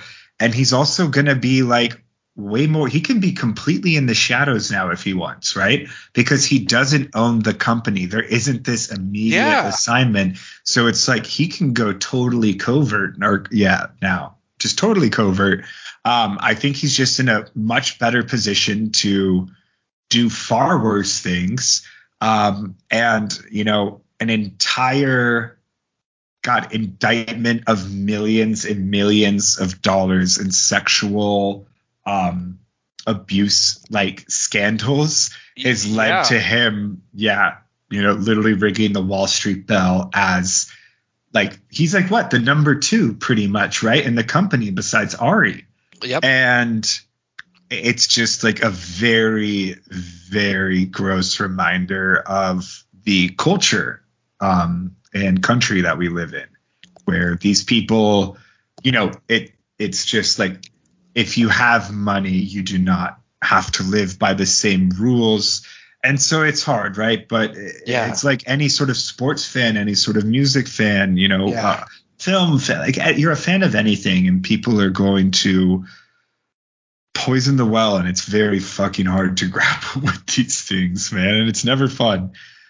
So I wish nothing but misery to Vince McMahon. And I very much hope that whatever happens with these upcoming cuts, that the wrestlers are okay. Except for Cody Rhodes, who now has to start doing the Yuji Nagata run. Cody to UFC? That's where he finishes the story. It's Gilbert Burns walks backstage and he's like, "Hey, Cody," and Cody's like, "Oh shit, do I have to?" And he's like, "I'm gonna tear your pec again, dude. Like, we're gonna do this." Oh my god. But yeah, I really agree with everything you said about Vince. Like, just a horrible reminder of the world we lived in. But you look at stuff, the history of him and things he was under. I mean, going back to the 80s, he had so many things that were in the shadows, you know, that have kind of been brought to light. Even the Jimmy Snuka stuff that he was helping, you know, cover up allegedly, and things like that. You know, lots of scandals, times that he had to pay people off. $19 million in corporate funds moved around. It's just a crazy, crazy guy. A very discouraged. I don't want to like psychoanalyze anybody or anything like that, but I think if you look at his history, he's a very like disturbed person. In all honesty, like if you look at a lot of signs he has, like I think there's a very troubled like man under this facade of Mr. McMahon character that he's created. So it's just a really weird thing. But a lot's went wrong. And like you said, it's not just him. It's a symptom of the world we live in, ultimately. There's no escape from it. We're all just trying to get by and live our lives the best we can at the end of the day. And we have, unfortunately, no power in a scenario like this. But like you said, for me, even Cody, I do wish the best for. And I'm sure they'll bounce back if they so want to. They're all pretty talented, like even the NXT people. They'll be able to find their way. I'm pretty confident. So hopefully there's nothing too dramatic about it. I will say, like, I don't think AEW needs anyone right now. Sans, like... Yeah, like if Roman Reigns got fired, then yeah, it's like I guess you could sign him just to be a star player, but that's not going to happen. So I feel like they've really finally hit a good rhythm, because for so long, right, there was that instability of just like... It's like, you know, you're going to have characters for 3 weeks and then like people would cycle out and you'd have like a few main players. But now it feels like we actually have a recurring ensemble, which is really nice. And I think has really helped with momentum and overall feel. So, God, yeah, honestly, I was expecting like, you know, if Jade does leave, I was expecting maybe Keith Lee, Wardlow, and some other people to potentially leave and go back. So it will be interesting. And again, too, like, I imagine maybe Carlito gets released. I'm still curious to see what happens with Nick Aldis. You know, Brian Pillman Jr. just signed. So and like Jade was supposedly about to sign a big money deal, which she absolutely still could, right? Like, I think the value of a Jade Cargill, once you really crack the code, whoever the booker is, on how to properly utilize her, right? because I think that she did have something going in AEW, and then like much of the women's booking, they start something and then they have no idea what to do with it, and then they just kind of let it run, and then things sort of change without resolution, right? Or they're very rushed. So I think whoever can elevate her to that next level, you know, there's a lot of money to be made there. She's a superstar. So you can't create the look that she has, you know, at the end of the day. Like, that is such a star presence that she has, such an amazing look, you know, it's like so in shape, like just amazing star power. The way she carries herself is so strong that it's impossible to quantify. As a wrestler, I really am not a fan of hers at all, to be honest. I think that she's really in a tough spot right now, where they pretty much maxed out on what they could do with her in AEW. And that's why she probably will not come back, and maybe she will. You know, at the 11th hour, things have happened, things have changed. But in WWE, everyone says it's a better fit for her. And I think yes and no in a lot of ways. Yes, in that now she's going to be in a spot where, like, they're going to be able to put her in a different her in a different environment when it comes to training and things like that. I think that they'll do a much better job of helping improve her game, because in AEW, she never really even had a chance to improve. Like, she was just doing the same stuff over and over, and it led to her stagnating and kind of, you know, fizzling out more or less with the title run. They didn't know what to do other than just have her win all her matches in squash fashion. And anything past that, she was pretty much, let's just be honest, anytime she was on a pay-per-view, she was the worst match on the show. Like, and that's just how it was. She wasn't up to the working standard of the men's matches, and the women's division as a whole has struggled. And I think that's a thing we have to recognize, because I think that the WWE women's division, the standard is higher, like, not in terms of talent, but in terms of wrestling and how they utilize people. And on one hand, yes, you hope that she'll benefit from that. But on the other hand, the standard has raised. Like, she's going to have to improve, or else she's going to end up falling by the wayside, like, much like, you know, Nia Jax the first time. Like, that's somebody with a look that, you know, they loved, somebody so big that you thought they could see money in. But they brought her back, Nia Jax. Yeah, and I think that the same thing's going to happen with her as the first time. They love the look, but she's going to flame out, you know, like just like the first time. Like, they want her to be a star, but she's going to flame out. And I think with Jade, you want to avoid that, because she has legitimate star power. Good promo on the mic, too. Like, she carries herself well. I think she's going to need some help, though, in the ring to adjust to that working standard of your Rhea Ripley's, Bianca Belair's, Asuka's. You know, I think that they need to help her along. I feel like you could, you know, Jade absolutely feels like one of those people that you could just slot on main roster for numerous reasons from the get-go. Absolutely. But last week we were talking about, you know, Lynch and Stratton, and how the NXT women's division, more than anything, has sort of always thrived off of, you know, having that ace at the moment, right? Banks, Bayley, what was it after Bayley? Asuka, like Athena, like, it's always been a Shayna, and like that was just a very long, that was like 5 years, right? And then in like the past year and a half, you've had multiple champions. Now with Becky, I think if you brought Jade into NXT, natural right first start. Yeah, totally agree. Of like, remember when Balor won the title, they brought in like Cross at the same time. So you know where they're going to, you know, eventually collide. And that's like this sort of big money match for them. But along the way, it's like Balor works with Dunn, O'Reilly, all these other, like, you know, guys who are then elevated to a level to where when Cross wins the title, he has guys he can fight now, right? Yeah. So that I think that could be a really fun thing, is Jade in NXT Becky elevates the division while Jade, like, gathers her bearings, familiarizes herself with the new audience.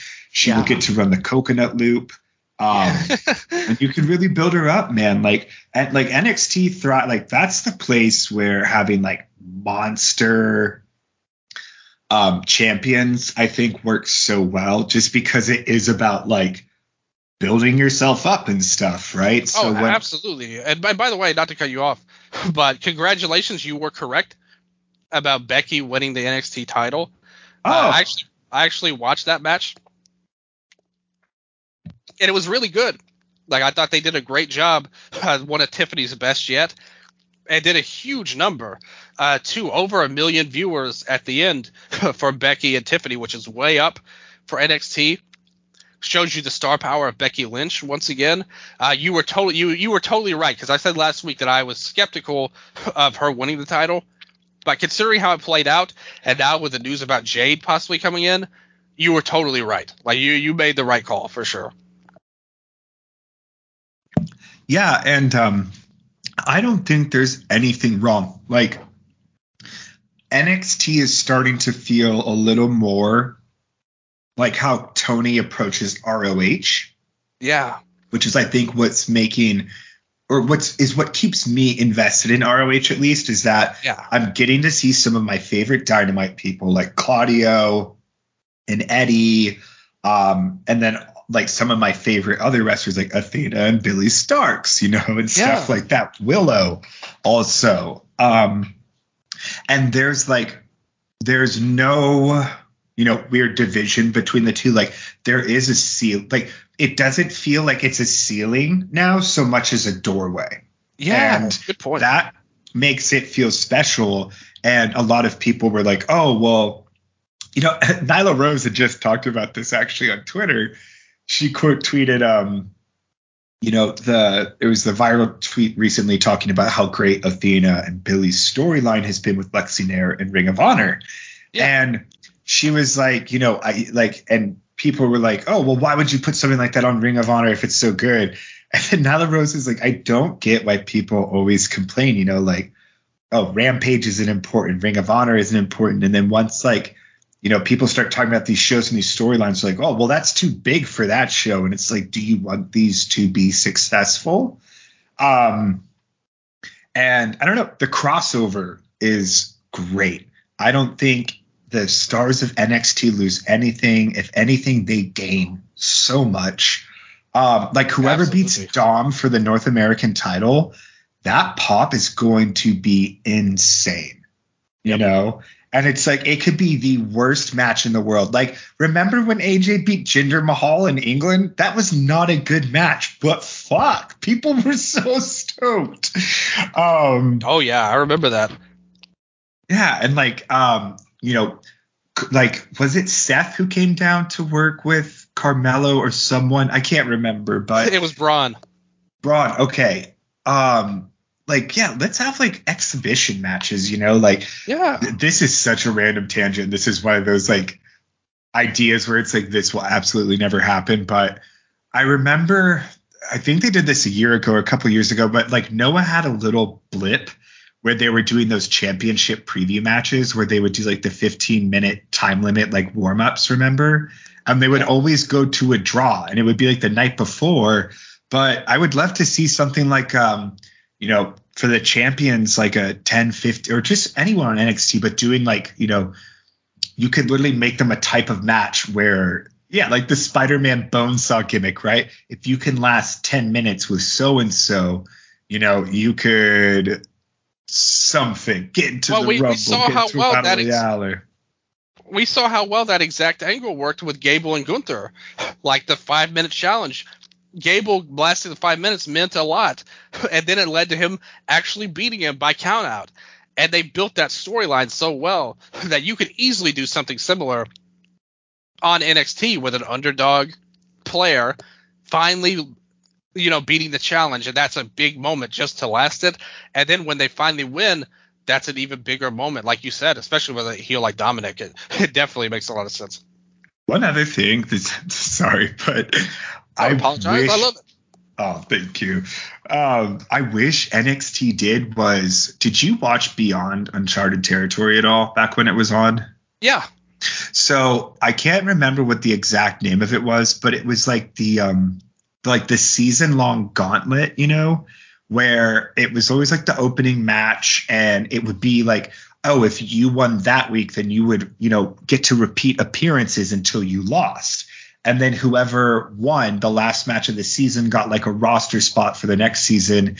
And I think like the last one I watched was like Aaron Rourke versus like Slade. And Slade was the final one and then won. But, doing something like that for NXT, I think could be so cool, because then you can get a lot of your, sort of people who are like people like Odyssey Jones, right? Who can pop up in those, like just the randos who are there, but like you're just not really using in storylines, just to have this kind of, like revolving cast of characters. And then you can really build people like organically like that, it's just a way to experiment, with a live crowd, because you can really see what's working and what's not, and these storylines aren't necessarily dependent on anything. It's like it's about like the most artificial way you could still execute the old Dragon Gate title, where it was like you got over or you won via like the crowd reaction, right? The Owari Gate. Yeah. Yeah, I love that idea. Honestly, I think that's a great way to use NXT. They definitely hit onto something with this Becky thing and what they've done with Dominic and everything going on. I think that's why you see the growth of the company so much right now, where they're doing so many great things and the ratings are going up, and you're setting up storylines, like you said, changing it from a glass ceiling to a doorway to the future, which I think is a really good way to approach it overall. Same thing with Ring of Honor. And Athena has just been phenomenal. Whenever we get to the women's 250, she'll be in the top tier. She needs to be ranked very high, to say the least, on the PWI. But yeah, before we get out of here, just a very quick preview here of the Grand Slam next week. We will talk about it next week and do a show. They've announced 5 matches. We'll just kind of give our very quick thoughts here, 5-10 minutes probably, before we get out. Moxley versus Rey Fenix for the international title. 1 week after working completely babyface in his hometown against Big Bill, Moxley will face Rey Fenix here for the title. Moxley's going to win. Do you have a hype level for the match? Oh, it should be awesome. I mean, I'm excited. Phoenix is like, the storyline makes sense, right? Phoenix missed the match. He's back here now. I don't think obviously the crowd is not going to be as big like the past couple of years, it seems like, but big match Phoenix, big match Moxley. I'm hyped. The match should be phenomenal. We haven't really got to see Phoenix in a showcase match. Moxley obviously has been one of the main players, and we both talked about on the episode about All Out how much we loved the main event he had versus Cassidy. We have to hope that you have a similar match here, and they're going to need it. Like you said, this may be another case where All Out, there was all this controversy surrounding Punk. People were talking bad about the show 1 week after All In. People were kind of hating on it, but that put a chip on everybody's shoulder and allowed them to deliver one of the best pay-per-views. So I'm hoping that the lack of attendance and the lack of promotion and the lack of hype for this Grand Slam, it leads to a guy like Moxley being like, screw it, we're gonna make this the best show ever, pretty much. And I hope that we see that on this show. Claudio Castagnoli versus Eddie Kingston, a double title match here. Ring of Honor World title versus the Strong Openweight title. So some New Japan influence, Eddie coming off the G1. This is a long-term rivalry dating back to the Chikara days between these two. Who do you think wins this? This has got to be the big moment finally, right? Like, for Eddie. Yeah. Like, he has yet to win the big one in AEW, or it's like when he does, like, for instance, when he beat Jericho, right? And it's like, oh, he won the big one. And then that feud went on for 6 months and he fucking lost the feud. And it's just like, cool. So this is the match of the show. Eddie Kingston, hometown crowd. There's a very big difference between a New York Eddie Kingston fan and a Long Island MJF fan. Let me just say that now as someone who lived in New York. It's like shots fired right now to Long Island. That's pretty much it, yeah. And but I think that this should just be like, this has the potential to be like one of the hardest hitting matches of the year. Like, I'm going into this and I have like the same giddy feeling I get when I see like a Sekimoto versus Okabayashi or like a Fujita Jr. versus Musashi, where I'm like, man, they're just gonna fucking hit each other. It's gonna be sick. And that's what this match will be. Ultimately, just a hard hitting matchup. I think it makes perfect sense for him to finally win it. You're not going to get a bigger opportunity than here, despite the attendance or whatever. Just the TV number is going to be much bigger here than it would be on a Ring of Honor show. So try to have an epic match, get people talking about Ring of Honor, and maybe steer some people to the service and watch their show weekly. I think it's the best opportunity. The only thing I could say that would stop it is if they have plans for Mark to win the title. But I think now is the biggest spot to do it. I would change the title personally. And I give Eddie his moment because he's one of the most popular characters. I mean, even him just walking up backstage, there was a loud Eddie chant that broke out. And you don't get that for a lot of guys on the roster. No, he's like, whenever you're there live for Eddie Kingston, like whether it's Defy or Evolve or AEW, like it's always says Eddie. And it's like, that's love, that's passion from the fans. And, I'm going to go out on a limb here and just like, looking at the overall card as while we move through it as well. But I think, so two things. One is like, this is the most excited I've been about AEW in a long time. I think that they've been building to this and Wrestle Dream and like building both of those simultaneously, but having two very different feels as opposed to All In and All Out kind of felt like a mess. I felt like this already felt like a massive improvement. Like Grand Slam, you have titles represented, you have big storylines like Outcast and Tony, you have massive like hometown like stuff and like the grudge match in Jericho and Sammy. And then Wrestle Dream is really like, it just feels like, how the name says, like it's just dream matches right now.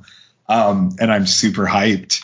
And then the second thing I was going to say is, even with something like a Moxley and a Phoenix, if the matches on this show were worked well, like enough, like conceivably these are all matches that they could convince you that any person could win going in, right? It's not like an Orange Cassidy versus Aaron Solo, like AEW International title could still change hands at any time, man, and they could do some great false finishes. Like Claudio winning the New Japan Strong title to me makes just as much sense as Eddie winning the ROH, right? And it's these things where I feel like a lot of these, especially in the way that they've just kind of pushed things, could conceivably go either way. So I'm excited for that like feeling of, do I really think that Samoa Joe will win? No, but am I excited to see how they do this? Yes. And sometimes like that's my fave. Oh, absolutely. I will say my thoughts to the end on the world title match. What about Jericho and Guevara? You mentioned it. The grudge match they're kind of building here. They had their promo segment last Wednesday at Dynamite. They had the music video talking about how long they've been together. And Guevara was basically saying, hey, even after we fight, we'll still be a team and we'll win the tag titles. Which I think either option of these two winning sets up interesting things for the tag match they have. If Jericho wins, Sammy loses all of his confidence, because a big part of the story is him trying to break out from underneath Jericho's shadow. But if he loses, then it's like he goes right back into his shadow and he's not ready yet, just like Jericho said. And if Sammy wins, then you might see something where they enter to Sammy's music instead of Judas, and he has to be secondary to Sammy. And we know that his ego won't allow that. So there's storytelling possibilities with this match. I can't say I'm super fired up for it or anything like that, but I think it's somewhat interesting. And Sammy's been doing a lot better as a babyface lately as well. So they've done a pretty decent job building this up. And that's kind of rare for a Jericho match. You just hope that the match turns out okay, because anytime you have it, it could be something kind of bad. But I think they're going to put a lot of effort into this. I think it'll be okay overall. And I think either way is possible. But I think Jericho will win ultimately. I don't think they're ready to put Sammy over. Yeah. Sammy feels like, if you look at the 4 pillars, I mean, obviously Jack's not around right now, but yeah, he's last automatically. But Sammy does not feel, he was not on All In, and then he wasn't on All Out, was he? No. Yeah. Doesn't seem to be really factored into much. He needs this win. I really like the storyline that you proposed of, them coming out to Sammy's music, Jericho's ego ultimately being the thing that undoes them. Yeah. That's cool. And I think that could lead to a big, bloody blow off, between these two down the line at the end of the year. Okay. Where they do stuff with the titles. I don't think it's impossible if they don't win the titles. If that's the service to storyline, FTR, I mean, they're good wrestlers, but they're not interesting right now. And they don't really have any feuds down the line that you can look at. Maybe get those away for a while, and you could do something with them as champions, and maybe that bridges to, a Jay and Juice tag team title win over Sammy and Jericho. You could have Jay and Jericho, and that leads to a big breakup. Like, oh, if I was the man, we wouldn't have never lost the titles to them. And that could lead to something big at the start of next year or the end of this year. Because I think this will be a fine match, don't get me wrong. But I think Jericho could probably be better served with smoke and mirrors and things like that to really get over the heat of this feud at the end. But I'm kind of happy without it, though, because his match versus Ospreay was way better than the match versus Adam Cole that he had, which was a big gimmick match. So I think this match will be better. It's impossible to be worse than the Adam Cole match, but I think it'd be better. The women's match on the show, Saraya, Toni Storm, as you mentioned, they've pretty much fractured the Outcast now. Ruby still was Saraya. Toni won the Fatal 4-Way to get the title shot in the first place. And then Saraya cut like a really heel promo on her, which I think is smart. Toni's just too entertaining to not turn babyface pretty much at this point. Her character is lightning in a bottle. I think she should win the title, to be honest with you. Saraya got her moment at her hometown or home country. I just think there's way, way more upside to Toni winning.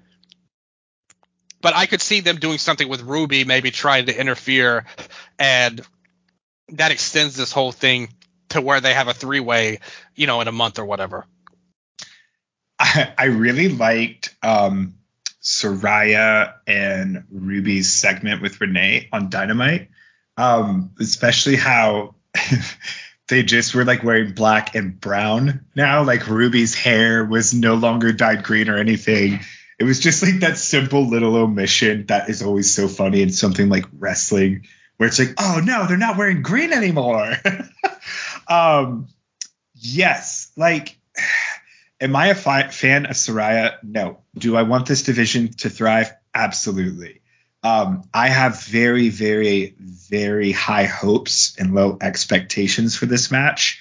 Saraya, after All In, said she's actually 100% now, that now we'll really be able to see what she can do again. So to me, this is like her, Paige versus Emma take 2. Like, you need to make a fucking statement, right? Everybody needs it in the division. Yes, and I would love for Toni to win. I totally agree. Her character's lightning in a bottle. What was I gonna say? Her character, though, is also one where, like, okay, so for instance, like her character versus something like the Acclaimed, right? At Grand Slam last year, it was like, dude, the Acclaimed then, holy shit. And if you would have had them lose at Grand Slam, it kind of would have been like, well, all right, that was a fun month, And then with Tony, though, like if she loses here, her character can still just get just as wild, right? Like I think her character can benefit from winning. I think her character can benefit just as greatly from losing. So I like more than anything, I think this just needs to be a great match. Like not even a good match, but a great match. Tony is someone who can do that.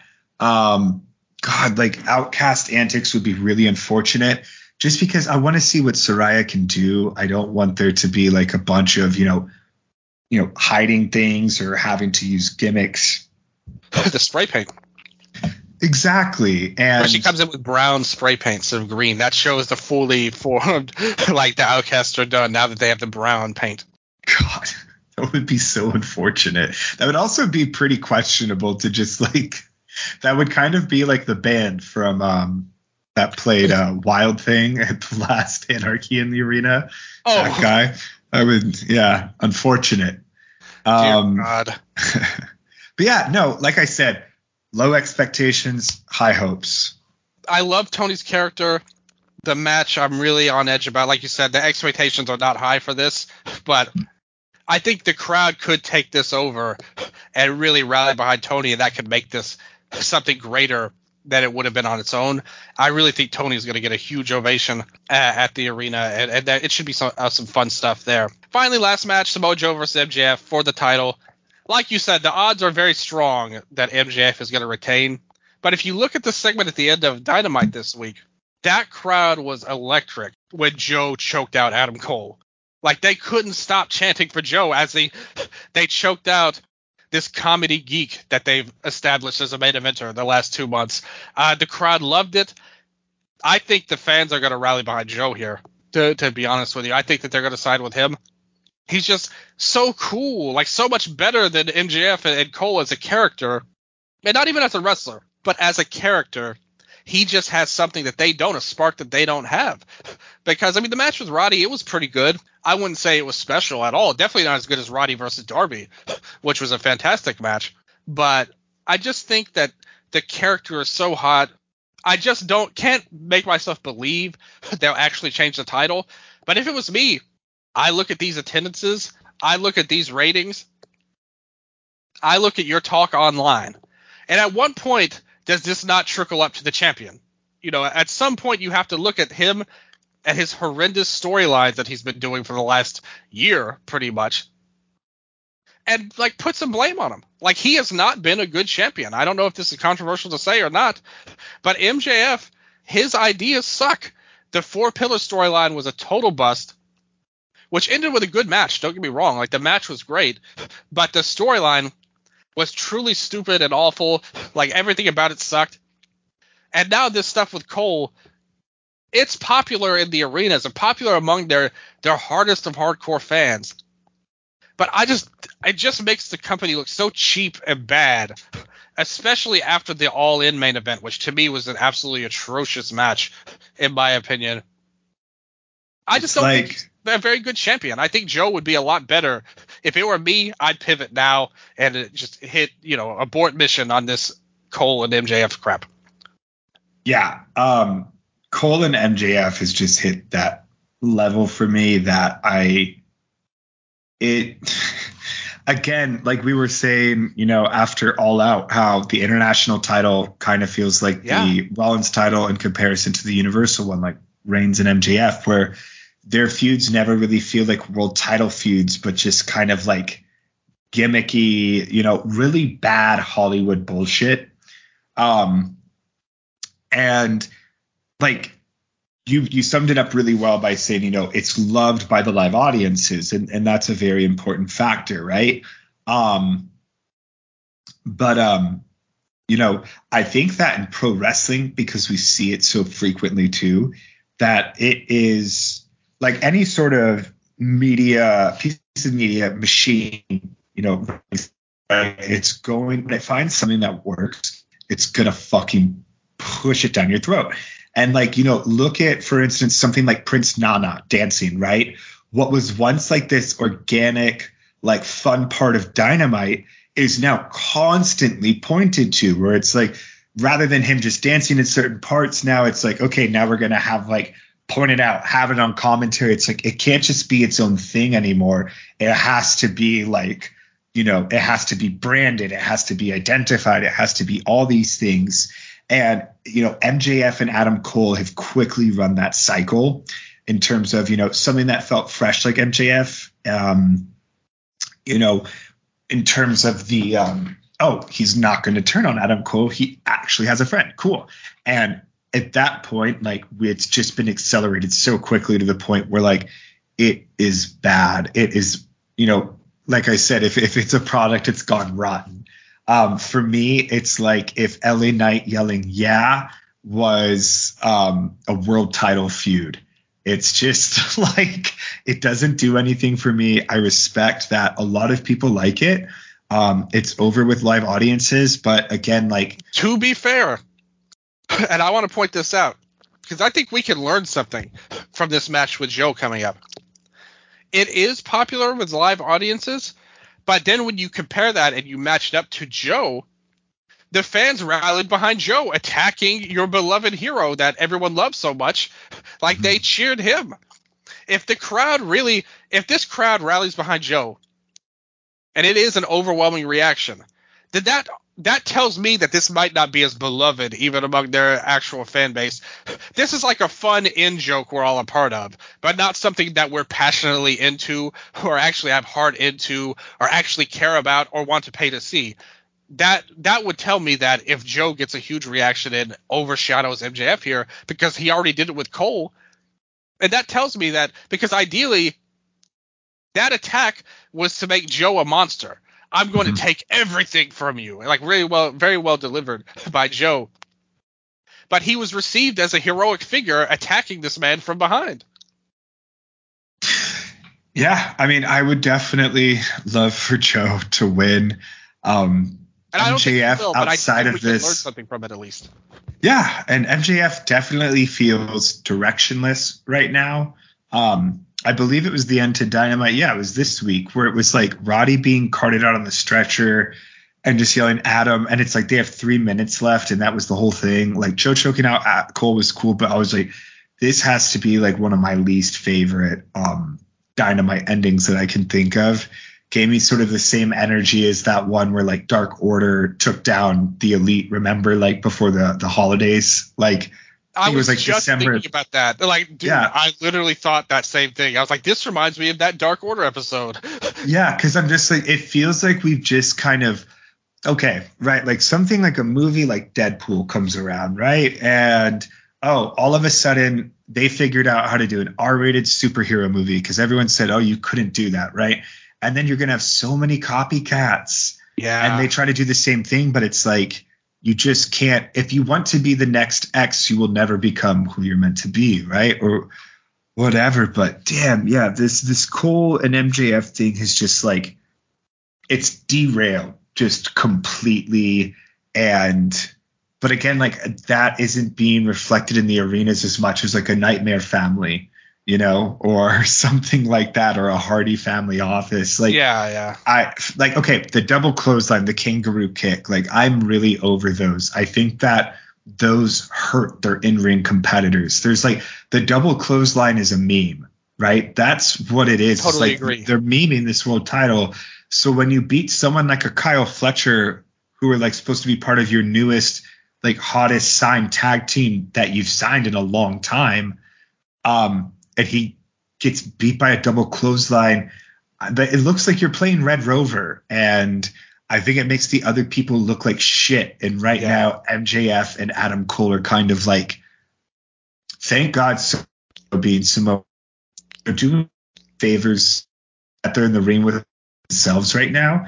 And like, dude, I think Cole's stock, because when they were All In, I was like, yes, this is a good main title program. And it was right after All In ended. Like, that whole match is what really turned me on it. That was the turning point for me. Because I feel like they had two directions to go, right? Completely jump the shark and just lean into like the meme elements and just like the catchy things that are working, or tell a story. And they opted for the just meme shit. Absolutely. Yeah. I think they lost yeah. me. They lost me that episode where they ended up playing video games together at the end. I think, which is right at the. I think that was like the start of this whole thing, pretty much. Wow. So you're off the train early. But yeah, and especially the Chinese food scene. Like, I thought that stuff sucked so much. Yeah, no, the and I was Outback like, Steakhouse.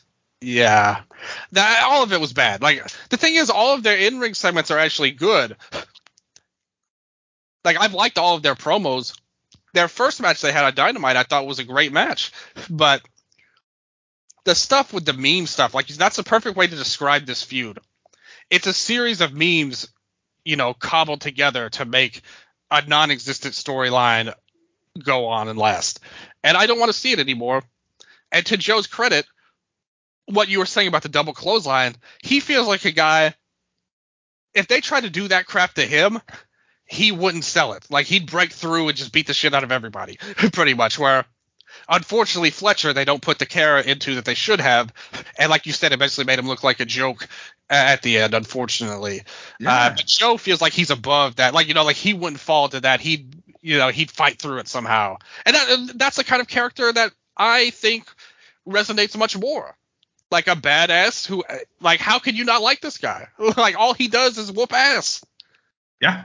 No, I would love a Joe title run. Like, I mean, give us the book, Tony. Like, let's make Joe champion. And then at Full Gear, he drops to Dragon, who then has the last year run of his, just of all time, right? I wish that would happen so much. Like, that Brian would get the title. I wanted it so much in March. That was probably the closest to a good MJF feud we've seen. And even that, it's like you had him talking about getting a blowjob from Liv Morgan and crashing his car and switching bodies. It's like, what the like when I saw that promo, I thought this is one of the worst promos ever. No, I really, like, I do not like his long meandering, like, story time promos and stuff like that. Oh, they're awful. And again, and not to interrupt you again, but no, they really showed it a couple of weeks ago where they put him and Joe in the ring together. Oh my God. Like, obliterated him on the mic, in my opinion. Like, was way better. It was also really awkward just because it was like MJ, like, and this is just like a big thing in general, right? Like, I don't understand the notion of like body shaming in wrestling because it's predicated on combat, like, not appearance, not right? And like, obviously they're incredibly vain people or whatever, but it feels antithetical to the sport as always. And like, saying you're fat is the easiest thing. And then Joe's like, even Joe's response, like, yeah, like, he went up Max, but I thought and then he had to say, the last time I was thinking about ice cream, I was the #1 star on the other network. And I was just like, that was stupid.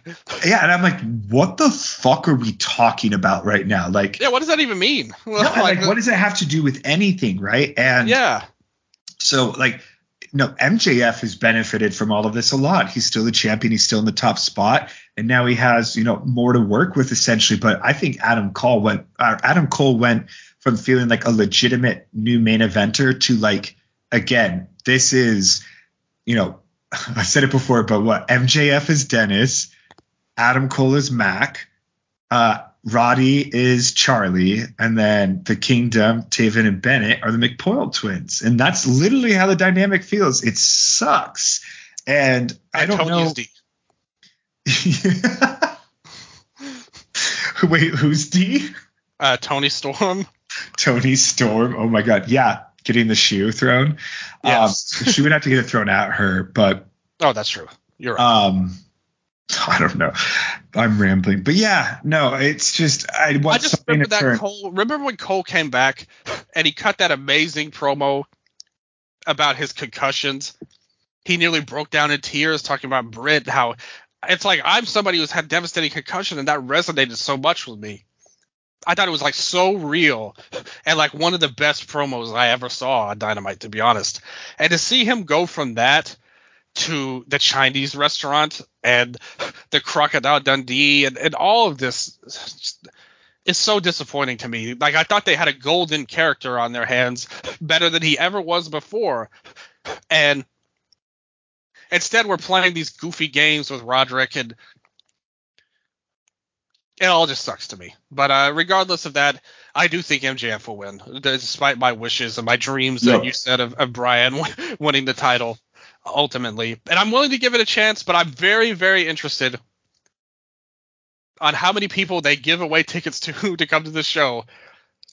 However many they could get into that stadium, I want to know about what the reaction will be. Because like I said, if Joe gets a huge pop and they're all wanting him to win, I think that's something to learn from. Like that this storyline isn't as great as maybe some people are saying it is, even Yeah. with the live crowd. But with that said, I'm so happy we got to do this show. Speaking of going off the rails, this show looked like it was going to the first 30 minutes or so of it, but we got it back on board, talked about some good stuff, and I feel really happy about it. I feel really happy going into Grand Slam next week. And now we have a whole segment that we could call upon next week where maybe some of us will look smart and some of us, maybe MJF, he is the hero. Joe gets no reaction and he just wins the title and looks like a super hot babyface and it does 10 million viewers and we're all wrong. But regardless, it was a lot of fun. I'm very happy to have you on again and for us to get together really more accurately again. And hopefully everybody's doing good out there. But Nello, you have a lot going on in your life. You're working so hard. Thank you for giving us all the time, all of your time that you could give. It means a lot to me. It's going to be a lot of fun next week. But regardless, anything you want to say, you could say anything you want as long as it won't be like illegal or something. Just say anything. Shout out to my brother Tino. Tino, a recurring character right now on Wrestle Update. Recurring characters on vacation. So he checks out the podcast. So I'm knee deep in Starfield. You would hate it. And then let's see here. Oh, indie match of the week. Check it out. Rina Yamashita versus Mike Bailey. GCW crushed up. Really fun, like third act closing stretch. What's the date on that? Oh man, was it last weekend? Let me see. September 10th. Yeah. I'm looking forward to getting into some GCW again because, like I said, I was really impressed with Homecoming and the show we did. Really hyped for the War Games coming out next month, but I know they had some really interesting matches on there. Like they brought back Lash LaRue of all people on one of their shows. Yes. Oh my God, him and Joey went like 20 minutes. That's awesome. Just to have Lash LaRue back. Cool. I can't state how much that warms my heart. So GCW winning me over as time goes along. And like I said, follow the Twitter at WrestleUpdate23. We're going to do a match of the week on there too as well. So everybody check that out overall. Like lots of fun stuff on there. I put a lot of work into it. So hopefully everybody follows that. And hopefully everybody keeps listening to this show as well. A ton of work goes into that as well. And shout out to Tino, most importantly.